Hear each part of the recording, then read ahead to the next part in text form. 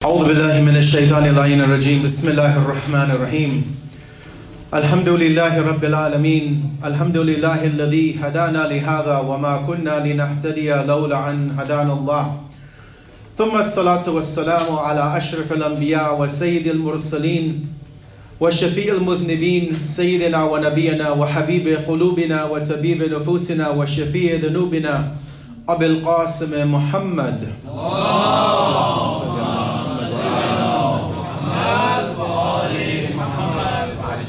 والصلاة والسلام على أهل بيته الطيبين الطاهرين المعصومين المظلومين المنتجبين لا سيما مولانا وسيدي صاحب العصر والزمان روحي وأرواح العالمين له الفداء وأجل الله تعالى فرجه الشريف ولعنة دائمة على أعدائهم إلى الآن إلى قيام يوم الدين.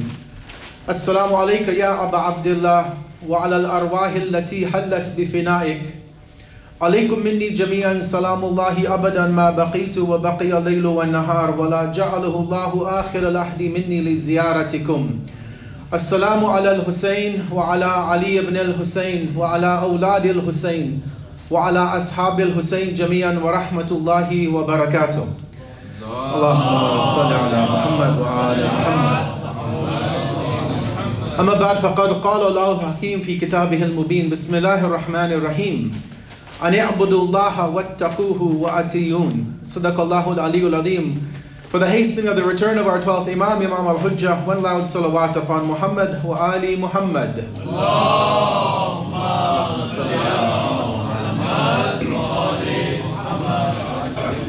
We continue in this month of Muharram, in this new year of the Muslim community, and a new year which is not commemorated like other communities. As we know, the society in which we live, when the new year comes, when December 31st rolls around, going to January the 1st, it is a party, it is a celebration. And indeed, even for the Muslim community, this Muharram is a new year. We make resolutions to change our lives, but we don't celebrate it in the way that the society that we live in celebrates the new year, but rather we commemorate, we grieve, we wear black. We remember the tragedy of the event of Karbala, and we make a resolution in our lives, hopefully, that we will try and change our lives to be on the path of Aba Abdullah al-Hussein alayhi salatu wassalam, and that we will keep away from all of the evil and all of the evil qualities and characteristics that were personified in the likes of Yazid Mal'un, of Ubaydullah ibn Ziyad Mal'un, and all of the enemies of Ali Muhammad alayhim salatu wassalam. Tonight, in this second night majlis of the month of Muharram, as we recall, the main theme that we want to look at is Islam, the complete code of life. And we began with the verse from Surah Nuh, the chapter known after Prophet Noah. In verse number 3, where he's been quoted by Allah as saying, talking to his own community, he says, أَنِ اعْبُدُوا اللَّهَ وَاتَّقُوهُ وَأَطِيعُونَ. His message of submission to Allah, because what Prophet Noah was teaching to his society was Islam. It was submission to Allah. And it was made up of three components. It was made up of aqaid, of knowing who Allah is. It was made up of ethics, of morality. And it was made up of obedience to Allah, the fiqh, the ahkam, how to worship Allah. And as we said last night, that this verse will be the basis of our series this year, to see how Islam is a complete code of life for all of our needs. Although it came 14 centuries ago, although the Quran was revealed in an era of what the Quran calls the era of Jahiliyyah, an era of decadence, of complete ignorance.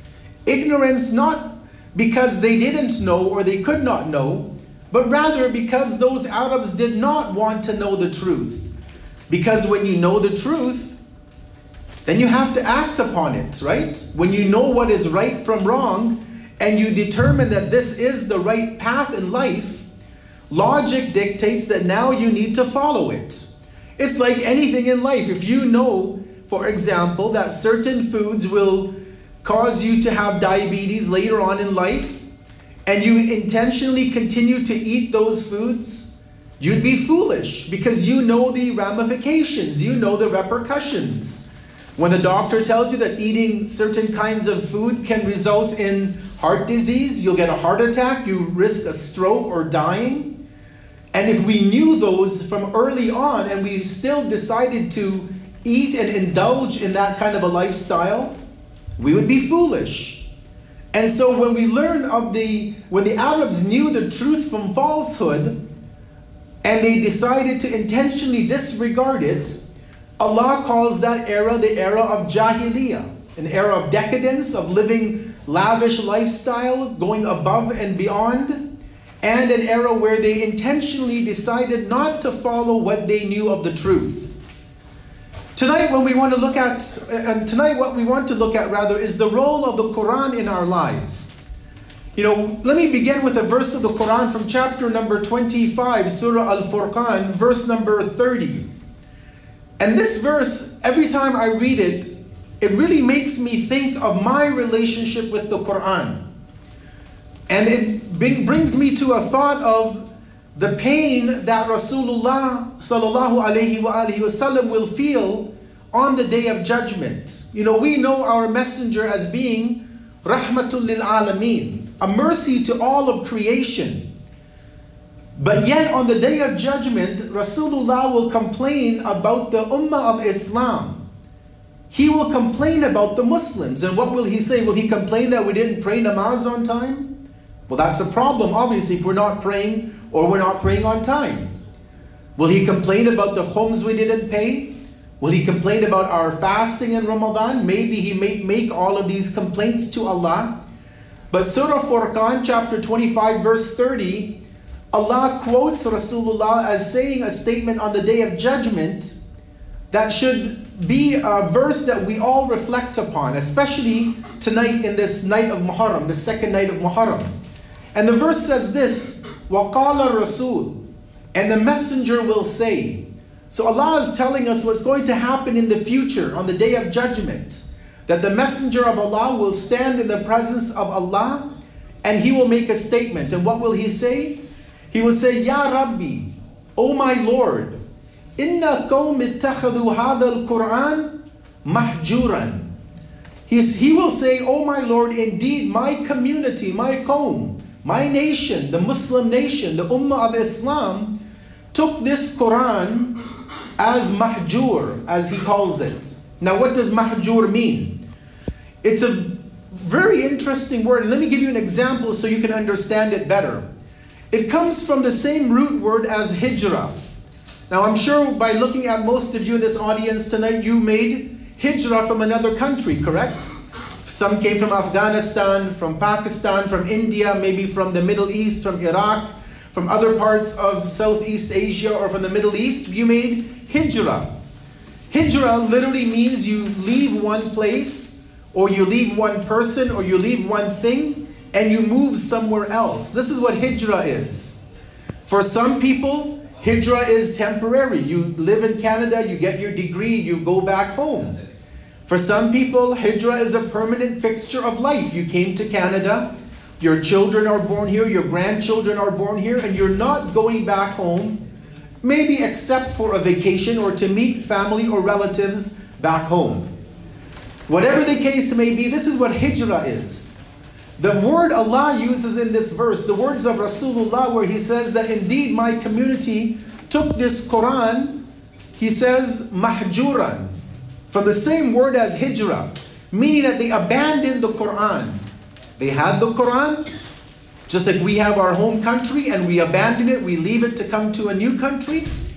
This is the complaint of Rasulullah on the Day of Judgment. My community abandoned the Quran.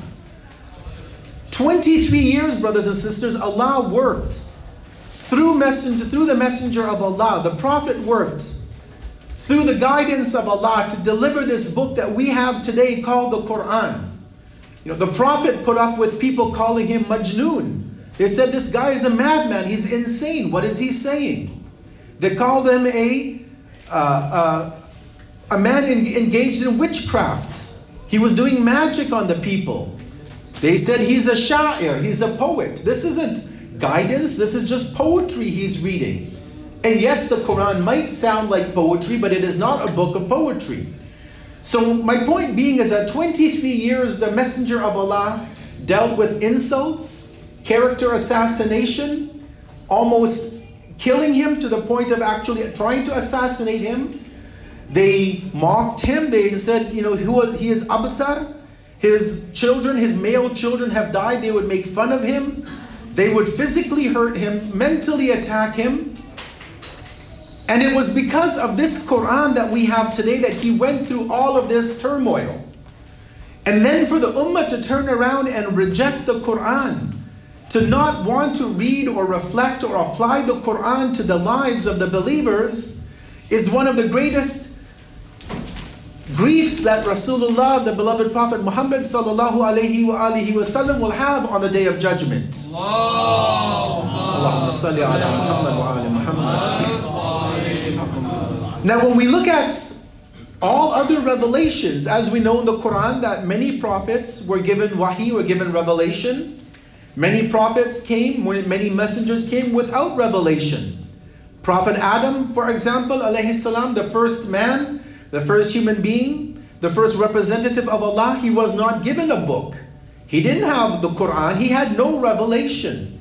Because at his time, husband and wife, two people, was not a complex society. They did not need laws and rules and governance because the society was very simple. You move to about 4 generations after Prophet Adam, Prophet Nuh comes on the scene, Prophet Noah, revelation begins. Prophets after him get revelation, like Ibrahim, as we know, gets revelation. Prophet Musa alayhi salam gets revelation. Prophet Muhammad, obviously, sallallahu alayhi wa alihi wasallam, gets the Quran. Prophet Isa gets revelation. So prophets, during the course of time, when they were coming and where they were coming, Allah was giving them scripture based on the needs of their society. But Allah was making it clear through these prophets that that book that they would get would not be A, preserved, it would not be protected by Allah, and B, it was not meant to be for all time. So when the Bani Israel, what we call the Jewish community of today, were receiving revelation via Prophet Musa, they were being told that this is not the final revelation. Others will come after me. When Prophet Isa alayhi salam received the Injil, he was telling his community that this is not the final book. Another book will come in the future. This will tie you over until that last prophet comes. And so we recognize the fact that Allah sent various prophets through time. Various messages came to them. It was time sensitive, region specific. But with the Quran that we have, it is a book for all time, for all eras, for all land. It's not that it is only for the Arabs or for the Persians or this group or that. No, it is a universal book meant to guide all of those who decide to open, to read, to reflect, to understand it, and then to implement it in their lives. One of the things that we have to recognize as well is, why is this book of Allah so important to us? Every time you see in the media where there are attacks against Islam and the Muslims, and we've seen this in the past, alhamdulillah, it hasn't happened as of recent, but many times people get upset at Islam and the Muslims, and one of the first things they do is they go to burn the Quran. I'm sure we've seen these videos online. It happens in America very often, in other parts of the world, in the European countries. They'll come and they'll burn the Quran. And rightfully so, as Muslims, we become upset at that. Right? We should never tolerate abuse of the Quran or any religion for that matter. Even though we don't see eye to eye with the Jewish or Christian community, we have to respect them. We respect their holy book. Just to give you an example, is, as you and I know, to touch the Quran without wudu is haram, right? We all know that rule. To touch the Arabic of the Quran without wudu is haram for a Muslim. But what if I were to tell you to touch the Bible without wudu, if the name of God is on the page, is also haram? It's the fact. If you look at the Maraja, our ulama, they tell us to touch the name of Allah, for example, in any language. In Arabic, in English, in Urdu, in Persian, in French, in Braille, to touch the name of Allah without wudu is haram. So you write the word God on a piece of paper, you can't touch that without wudu. So we might not accept the content of the Bible because we know that some of it is in line with the Quran, we accept that, but the rest of it which deviated from the Quran, we reject it. But still we respect the book of God as it was given to these communities.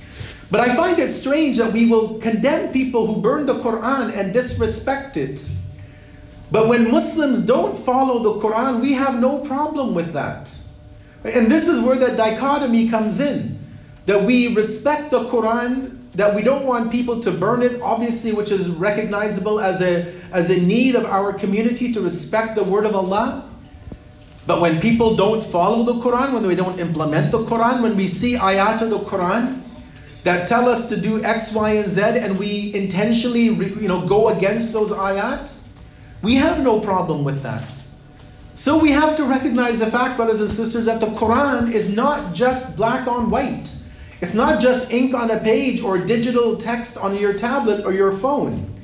It's a book which is there to guide, to help us, to get us to the best position that we could be in this life, but more importantly, in the world to come. Sallu ala Muhammadin wa ali Muhammad. Allahumma salli ala Muhammad. Further to this, we recognize that the Quran is a miracle. It's a mu'jiza from Allah. A mu'jiza in Arabic, of this word, it means something which is not, you can't compare anything to it. It is impossible to even go against it. Right? There are many of the mu'jizat of the prophets, of Rasulullah. He did many miracles in his life. A miracle being something that cannot be replicated through science, through technology. So Nabi Isa, for example, Prophet Jesus bringing the dead to life, this was a miracle. Can science bring people from the dead back to life? Well, no, they can't.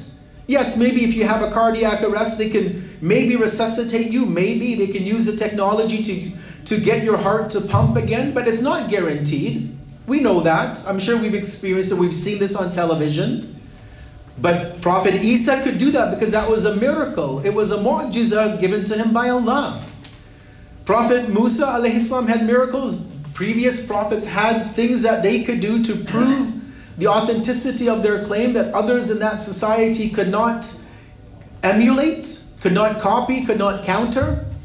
And for our era and for the end, until the end of time, the miracle that the Prophet gave, although he split the moon, he was able to make trees walk to him, he did all of these miracles, but the only miracle that is everlasting, that has been challenged, that cannot be done till today, is the Quran.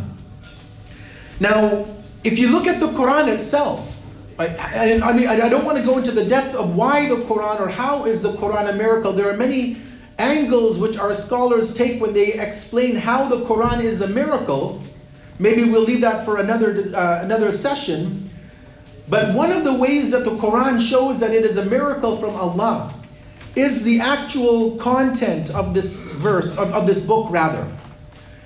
And the beauty of the Quran is that 1400 years have passed, and till today, nobody has been able to bring forget about a verse or a book like the Quran, even one small surah like the Quran. There have been attempts by Arab Christians within the last 25 years, and even previously, they actually had created a website called surahlikeit.com. I think it's gone now. But they attempted to bring about a version of the Quran, to create their own chapters. And the irony is, when you read it, you know how weak they were because they had to borrow from the Quran and change some of the words. And other text of it didn't even make sense. If you read the Arabic, you read the translation, it was completely illogical, the words that they were putting together. But Allah gave a challenge in the Quran 14 centuries ago, that if you think that this Quran comes from other than Allah, then bring a chapter like it, and we're not talking Surah Al-Baqarah, 286 verses, bring Surah Al-Kawthar, an example, 3 ayat. But over the last 14 centuries, nobody has been able to do it. And so Allah says in the Quran, for example, in chapter number 17, which is Surah Bani Israel, verse number 88, Allah says, Qul, O Prophet, say to the community, say to the disbelievers, لَإِنِ اجْتَمَعَتِ الْإِنسُ وَالْجِنُّ عَلَىٰ أَنْ يَأْتُوا بِمِثْلِ هَذَا الْقُرْآنِ لَا يَأْتُونَ بِمِثْلِهِ وَلَوْ كَانَ بَعْضُهُمْ لِبَعْضٍ ظَهِيرًا. Say, O Prophet, to all of these naysayers, the haters of Islam, the disbelievers, that if all of humanity, the ins and the jinn, if they were to gather together to bring the like of this Quran, they would never be able to do it, even if they began to help and conspire with one another. So we know that the kuffar have not been able to defeat Islam and the Muslims intellectually, spiritually. Yes, they have been able to bomb us into submission, unfortunately. They've ravaged our countries, they've destroyed our homelands, because they recognize the fact that the Quran cannot be replicated, duplicated. They can't alter the Quran. Even when you try to print Quran with ayat missing or words being changed, millions of Muslims today, from Indonesia to the Middle East to North America to Europe to African continent, millions of Muslims have memorized the Quran. So even if you were to change the printed version, delete the apps from the App Store, you could still not destroy the Quran, because every community has Muslims who memorize this book word by word, letter by letter. Just before I left to come here on this last weekend, I met a friend in Vancouver. He's now a medical doctor, originally from Pakistan, grew up in Iran. We had met him in Iran back in about 1996 when he was about 12 years old. At that time, he had memorized the entire Quran. His sister, who was about 14 or 15, she memorized the Quran. A younger sister, about age 9, memorized the Quran, and their mother had memorized the Quran. Only the father, and I think he was maybe on that path, but a whole family had memorized the entire Quran. And not just memorizing that you ask them, recite Surah Fatiha. We all know Surah Fatiha. Recite Surah Kawthar, You could tell him from the particular print of the Quran, the Uthman Taha script, you could tell him, read from page 350, the first verse. He would read it to you. Tell him page 412, the last verse, he could read that verse to you. He could read forward to back, back to front. He was a walking, literally more powerful than a computer probably. So there are people out there, even till today, there are schools in Qom, in the Islamic Republic of Iran, that specialize in teaching children memorization of the Quran. It's not a difficult thing. I have friends who memorize the entire Quran in 3 or 4 years. If you put your mind to it, anything can be done. So the point being is that they could not attack the Quran. And so they attacked us militarily. They attacked our iman in different ways, as we see happening in the society even today. But the question now comes is, well, we can memorize it, we can learn it, we can print it. How should the Quran be implemented in our lives? Because obviously I want to get to that tonight, that how do we actually implement the book? Because we're talking about a book of 650 pages, 114 chapters, 6,236 verses.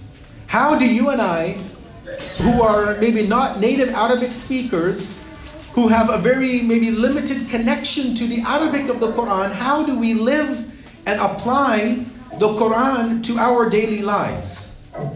The first thing I would say is the Quran is not like a recipe book. Today you want to make a cake or you want to make dinner for your family, and you'll either go the old-fashioned way and get a book off the shelf, or you'll go onto YouTube and you'll find a recipe and you'll follow the steps, you'll put all the ingredients together and you'll make it and you'll have your product at the end. And you have to obviously maintain a lot of measurements and balances and processes. The Quran is not like that, where you just take a bit from here and there and you put it together. It's not like opening your fridge or your closet and you take some ingredients and put it in and mix it and cook it. No, the Quran, brothers and sisters, isn't just a book you pick and choose from on what we want to follow. Actually, the Quran, when you read the Quran from beginning to end and you reflect on it, you will see that the Quran wants to establish a foundation for the believing community. It doesn't just want to say, do this, do that, do this, don't do that, although that is in the Quran. But incidentally, out of the 6,000 verses of the Quran, there's only about 300 to a maximum of 500 that deal with ahkam, the fiqh. Can you imagine out of 6,000, those who know math, 6,000 verses in the Quran, a maximum of 500 talk about ahkam. That's what 1/12 of the Quran is only about ahkam. So the fiqh is a very small part of our religion. It's important. I never want to downplay the ahkam, but in the grand scheme of the Quran, there is a foundation that Allah wants us to develop, to build, and then it becomes natural, right? When we learn about, for example, as Allah says, لَقَدْ كَرَمْنَا بَنِي Adam, that we have ennobled the child of Adam, humanity. We have nobleness, we have dignity, we have respect. We have to respect one another at the level of human beings, regardless of the religion.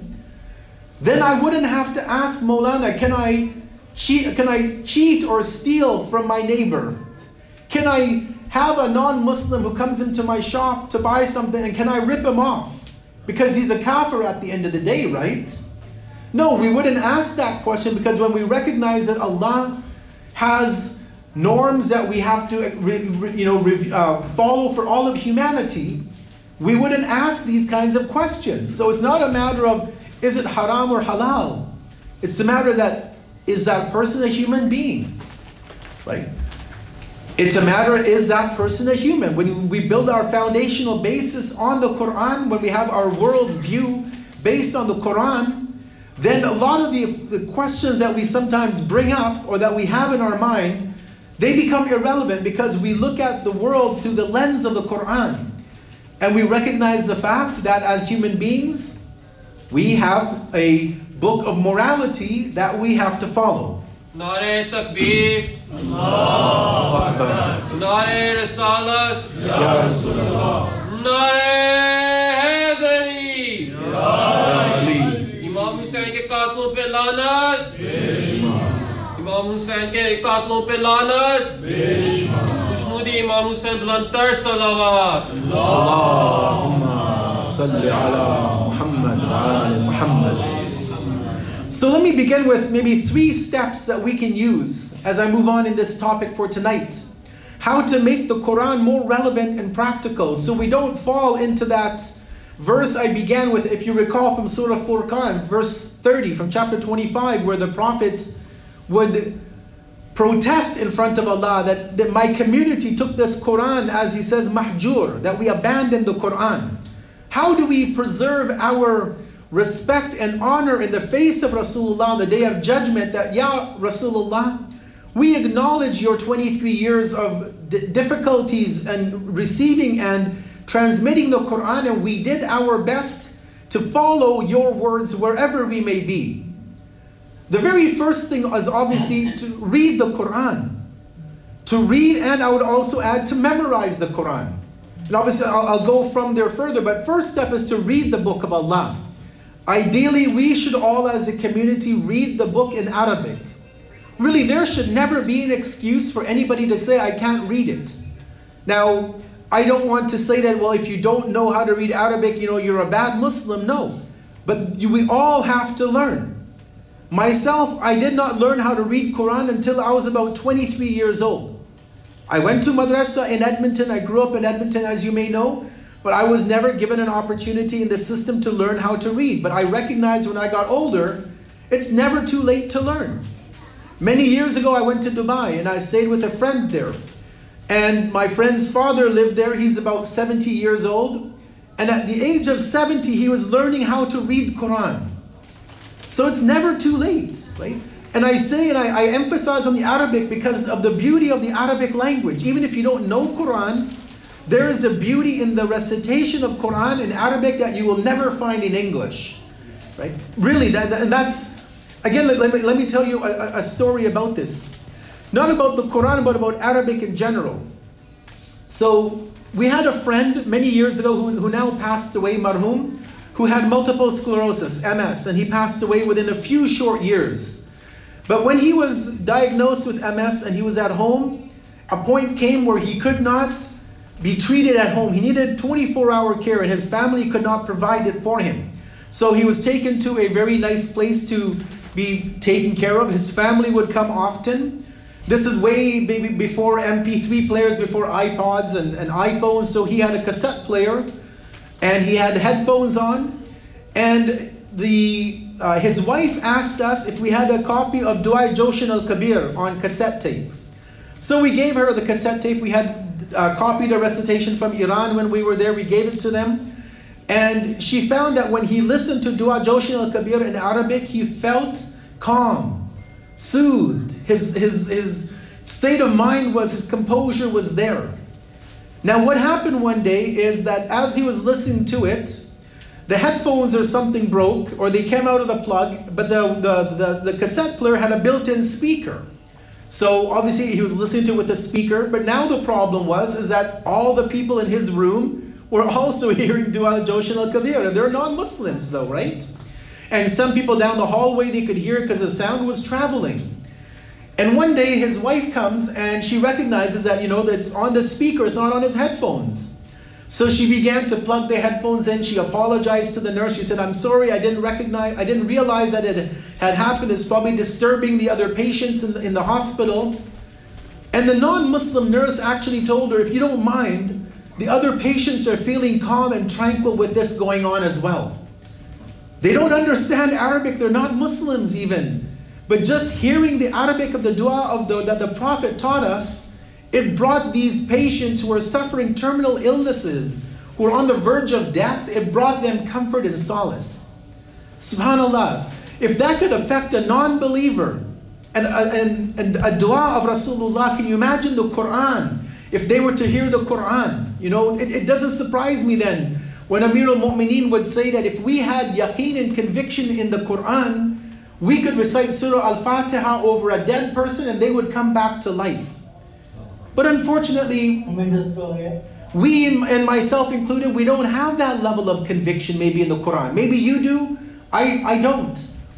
But we see that Arabic is a beauty from Allah. Some scholars actually say that Arabic was not taught by humans, that Allah actually specifically, intentionally created Arabic as a language, as a vehicle for revelation, as opposed to English and Urdu and Persian and all these other languages which have been created by human beings.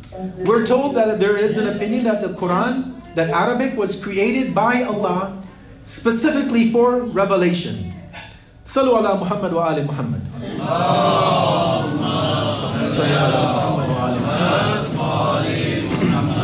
And why do I say also memorization of the Quran? It's important to memorize as much of the Quran as we can. If you think about this example, today before you can drive a car, you have to learn the rules of the road, right? You get a book from the motor vehicles office, or you go online, you learn all the rules of how to drive. You learn all the symbols, a stop sign, a yield, all the signs, what they mean. But if you're driving on the highway from Saskatoon to Regina or to Edmonton or to Vancouver, you're not going to need to know what a stop sign does because you're not going to see a stop sign on the highway. But you know in the back of your mind, when you come across that sign, what you have to do. Whether you live in Canada or you go over to the Middle East, they'll have a stop sign. It'll be written in Arabic, but it'll be red. It'll be an octagon. It's a universal sign. And so you memorize that, right? You might not use it every day, but when you need to use it, when you need to know those rules, you'll have them in the back of your mind. Now, when I say we should memorize the Quran, I say it for the same thing. You and I might not need to know all of the rules or the teachings of the Quran on a regular daily basis, right? There are rules about fishing in the Quran, about hunting, the generalities of it. I'm not going to ever go out and shoot a deer. It's just not something we do, right? I don't go fishing. Maybe some of you might go fishing. Many of the rules of the Quran might not seem relevant today. Why should I memorize, ayat of Surah Al-Baqarah? Or why should I memorize portions of whatever chapter of the Quran? But when we recognize the fact that a time may come when I need that verse, right? When it fits my circumstance, when I'm in a gathering and people start talking about one another, doing ghibah, then I would remember, oh yeah, in Surah Hujurat, there's a verse where Allah says, don't talk about one another. Why? Because Allah says it is like you're eating the flesh of your dead brother. Right? I might never be in a gathering because maybe all of my friends are righteous believers, but maybe one time I'll go somewhere and they're talking about somebody. And then I'll realize, you know what? Allah told me in chapter 49, La yaghta ba'dukum ba'dan. Don't do ghibat of one another. I didn't need that verse my whole life until that night or that day. So that's why I say we should memorize the Quran. Not if we can't memorize the whole thing, we learn, we have a teacher, we go through ayat that are maybe more relevant in our life, and then we move on from there. But that's just the preliminary. We also need to understand the Quran. Right? And maybe most of us are coming from a background where Arabic is not our mother tongue. And I would even say this, that even if Arabic is your mother tongue, that does not mean that you know the Quran. That doesn't mean you understand the Quran as Allah wanted you to understand it. That's like me, or that's like us saying, well, I know English, so in theory I can read a medical textbook and come and go and do, brain surgery tomorrow. Just because I know English and I can read the book, it doesn't mean that I know the actual methodology. So even those who know Arabic as their mother tongue, it doesn't mean they necessarily know the Quran. They have maybe a head start, but there's also still room to improve in that area. And so that's why I say that we also need to learn and understand the Quran. Translation is the first stage, but obviously from there it goes further. We have to begin to read, listen to lectures where they offer commentary of the Quran, recognizing the fact that although our time on earth is finite, it's limited, we won't be able to maybe learn the entire Quran, but we need to start, and we need to obviously have a goal in mind that we want to get to some point in our life to understand the Quran so that we can then begin to try and implement it within our lives. And that's the third stage. After we read and memorize, we learn, then we get to the next level, which is the implementation of the Quran, which is what I want to focus on for a few more moments tonight. Sallu ala Muhammad wa ali Muhammad.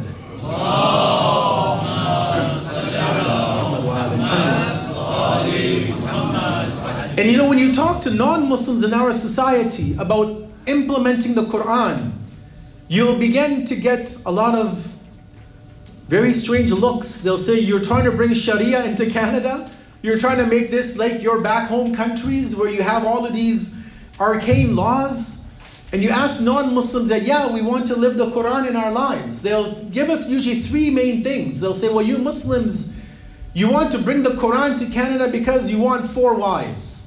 Right? Because that's all they've heard, that Muslims can have up to 4 wives, men. They'll say, you want to have Islam in Canada because you want to chop off the hands of thieves. Because that's what they hear in the media from certain Muslim groups. You commit a sin, you commit a crime, you got your hand chopped off. Or they'll say you want Sharia in Canada because your Quran says go and kill the mushrikeen wherever you find us. So you want to go out and mass onslaught, a slaughter of all the non-Muslims to make this country Sharia compliant. And we obviously have to recognize the fact that at one level, Islam has teachings for a Muslim family, which we'll look at later on in the nights. The teachings of the Quran about a family, the Muslim family structure, are unique. That 4 wives is one exception to the rule, which is never a norm in society. Is there a penal code in Islam, corporal punishment or punishment for crimes? Yes, there are. Is it arcane? Is it barbaric? Well, not really when you look at it in the context even of the world that we live in today. Does the Quran say go and kill all the disbelievers? No, yes it does, but not in the right context. If you read the verses in the chapter, you'll recognize that is for a limited instance. There are specifics why those verses were revealed.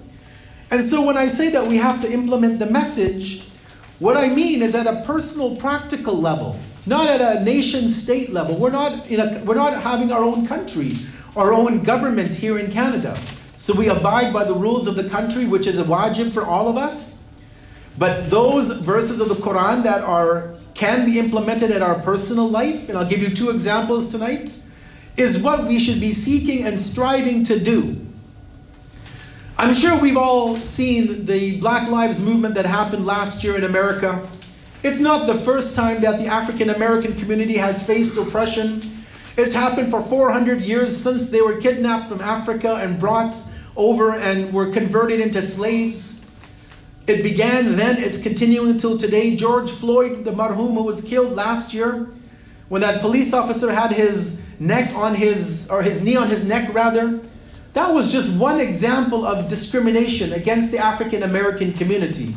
It's happened before, and it will continue to happen until America and the American public recognize the evils of their system, that their country was built on injustice, on intolerance, on discrimination. Their country was built on the backs of the Africans who were taken from their homeland, and they have admitted it.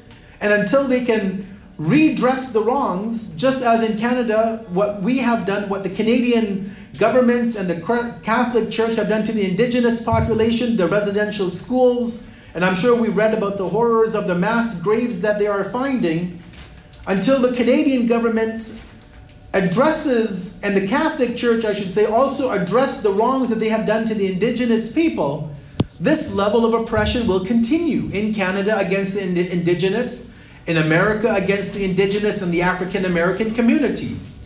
And so the Quran, to show us how the Quran sought to destroy discrimination, Allah didn't say, be good to one another. Although He did, but not in those words.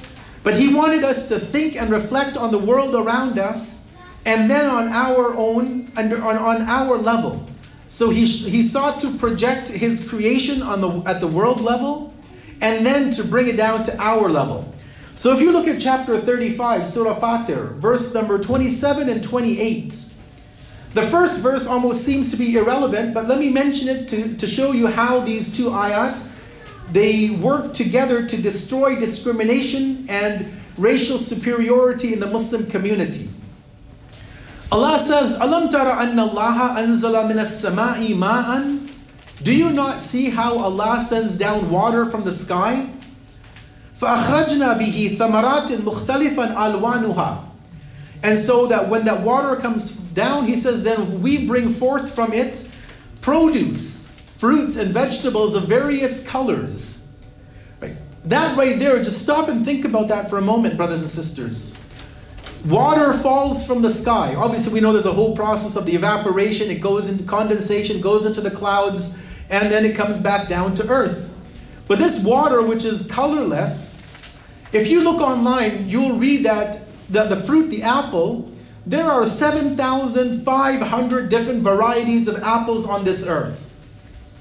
Can you imagine, from water which has no color, which is tasteless, we get 7,500 different kinds of apples. There's red, there's yellow, there's green, there are light white colored apples, and maybe ones we've never seen that come in other countries.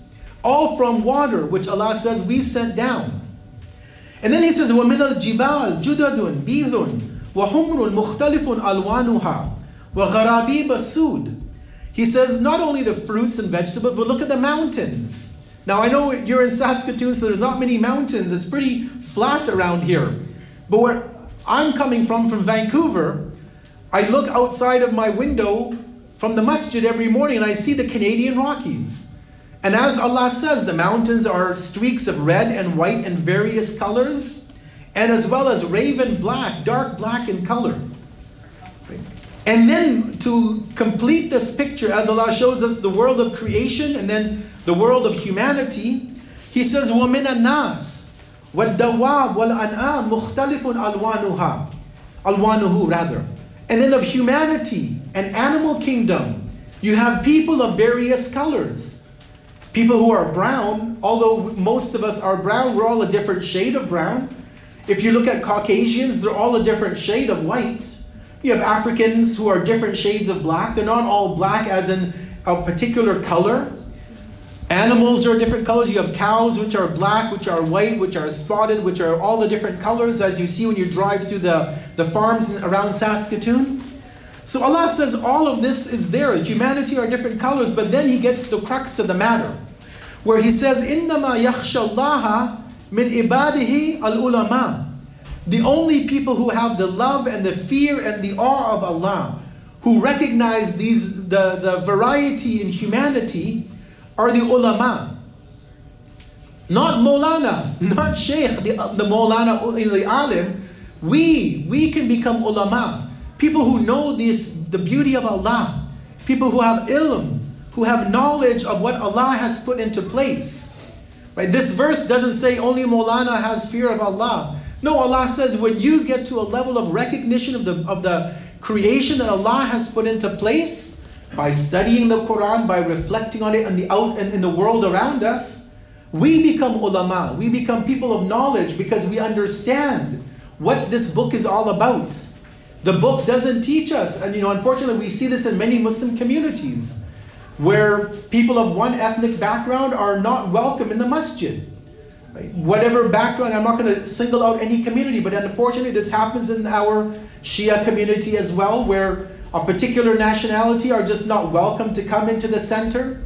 And if their youth were to propose to our children in marriage, we would be shocked, we would be dismayed that why is this person, this background, wanting to marry my daughter or my son? So we have racism, unfortunately, within our midst, in our communities. But the Quran came to destroy this. The next point, I'll end with this, is the destruction of the environment. And we hear this so much in these days about environmentalism, about global warming, climate change. And today science is telling us it's because of the burning of fossil fuels and all of what we have done as human beings, that we have put ourselves in the predicament that we are in today. Again, as I said, I'm coming from Vancouver. 2 months ago, we had the heat dome. It was over 50 degrees for over a week. Over 1,000 people died because of heat stroke. People who didn't have air conditioning at home, who couldn't get up and get water to drink. Can you imagine 1,000 people dying in a week because of heat in Canada? Were this to happen in Iraq with rolling blackouts, or in Pakistan or Afghanistan because of the intense heat, we might say, okay, even there it's not acceptable, the governments have failed us. But in Canada, for 1,000 people to die in a first world country is unacceptable by any stretch of the imagination. And who is to blame? Well, you go back to the Quran, and this is where I say we have to live the Quran. Because in chapter number 30, Surah Rum, the chapter of the Romans, in verse number 41, Allah clearly says, ظَهَرَ الْفَسَادُ فِي الْبَرِّ وَالْبَحْرِ بِمَا كَسَبَتْ أَيْدِي النَّاسِ. Corruption, destruction has happened on the land and the seas, on the oceans, because of what people have done. You look at the pollution in the ocean, the amount of plastic in the oceans is unimaginable. Just go on to CBC and look at documentaries of the ocean and the amount of pollution. They say there's more plastic in the ocean than there is marine life today. More plastic and pollution in the ocean than there is fish in the ocean. That sets off an alarm bell. And who's to blame? It's us as humanity. And we don't have to get David Suzuki or CBC to tell us this. The Quran told us that the corruption that you see, the degradation of the soil, the environment, the weather shifting, all of this that we have happening today is because of what you and I have done to this earth. We burnt the fossil fuels. We used, all of this great stuff to make life easier. We use cars and all of these modern means of convenience, but at the same time we have destroyed the earth. Had we known, had we promoted this verse of the Quran 1,000 years ago, we would have recognized, humanity would have recognized that we will be responsible for the destruction of Mother Earth. But we had the Quran on our shelf, and we read it in month of Ramadan, and then we closed the Quran and we put it away, and we never taught it to not only others, we never taught it to ourselves. We never looked at the Quran and said, hey, there are problems of discrimination. What does the Quran say? We never said, there's marital problems between husband and wife. What is the Quranic response to it? And we allowed these things to fester, to grow, and now we're at where we're at. And now we're talking about changing our lifestyle, right? Going to EV, electric vehicles, to change this and do that. Maybe it's too late. Maybe now we are destined to live a life on earth as it is today. But I would say, that we playing the gloom card. No, we have to recognize that it's never too late.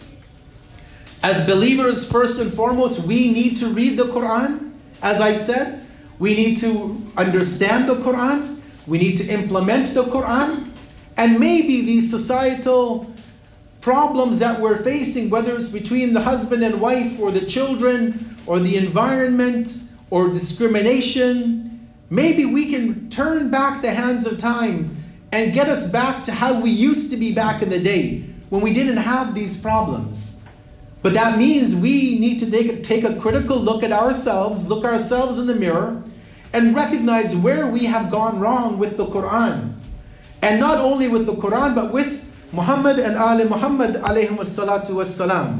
Allahumma salli ala Muhammad wa ali Muhammad. And that is what these nights of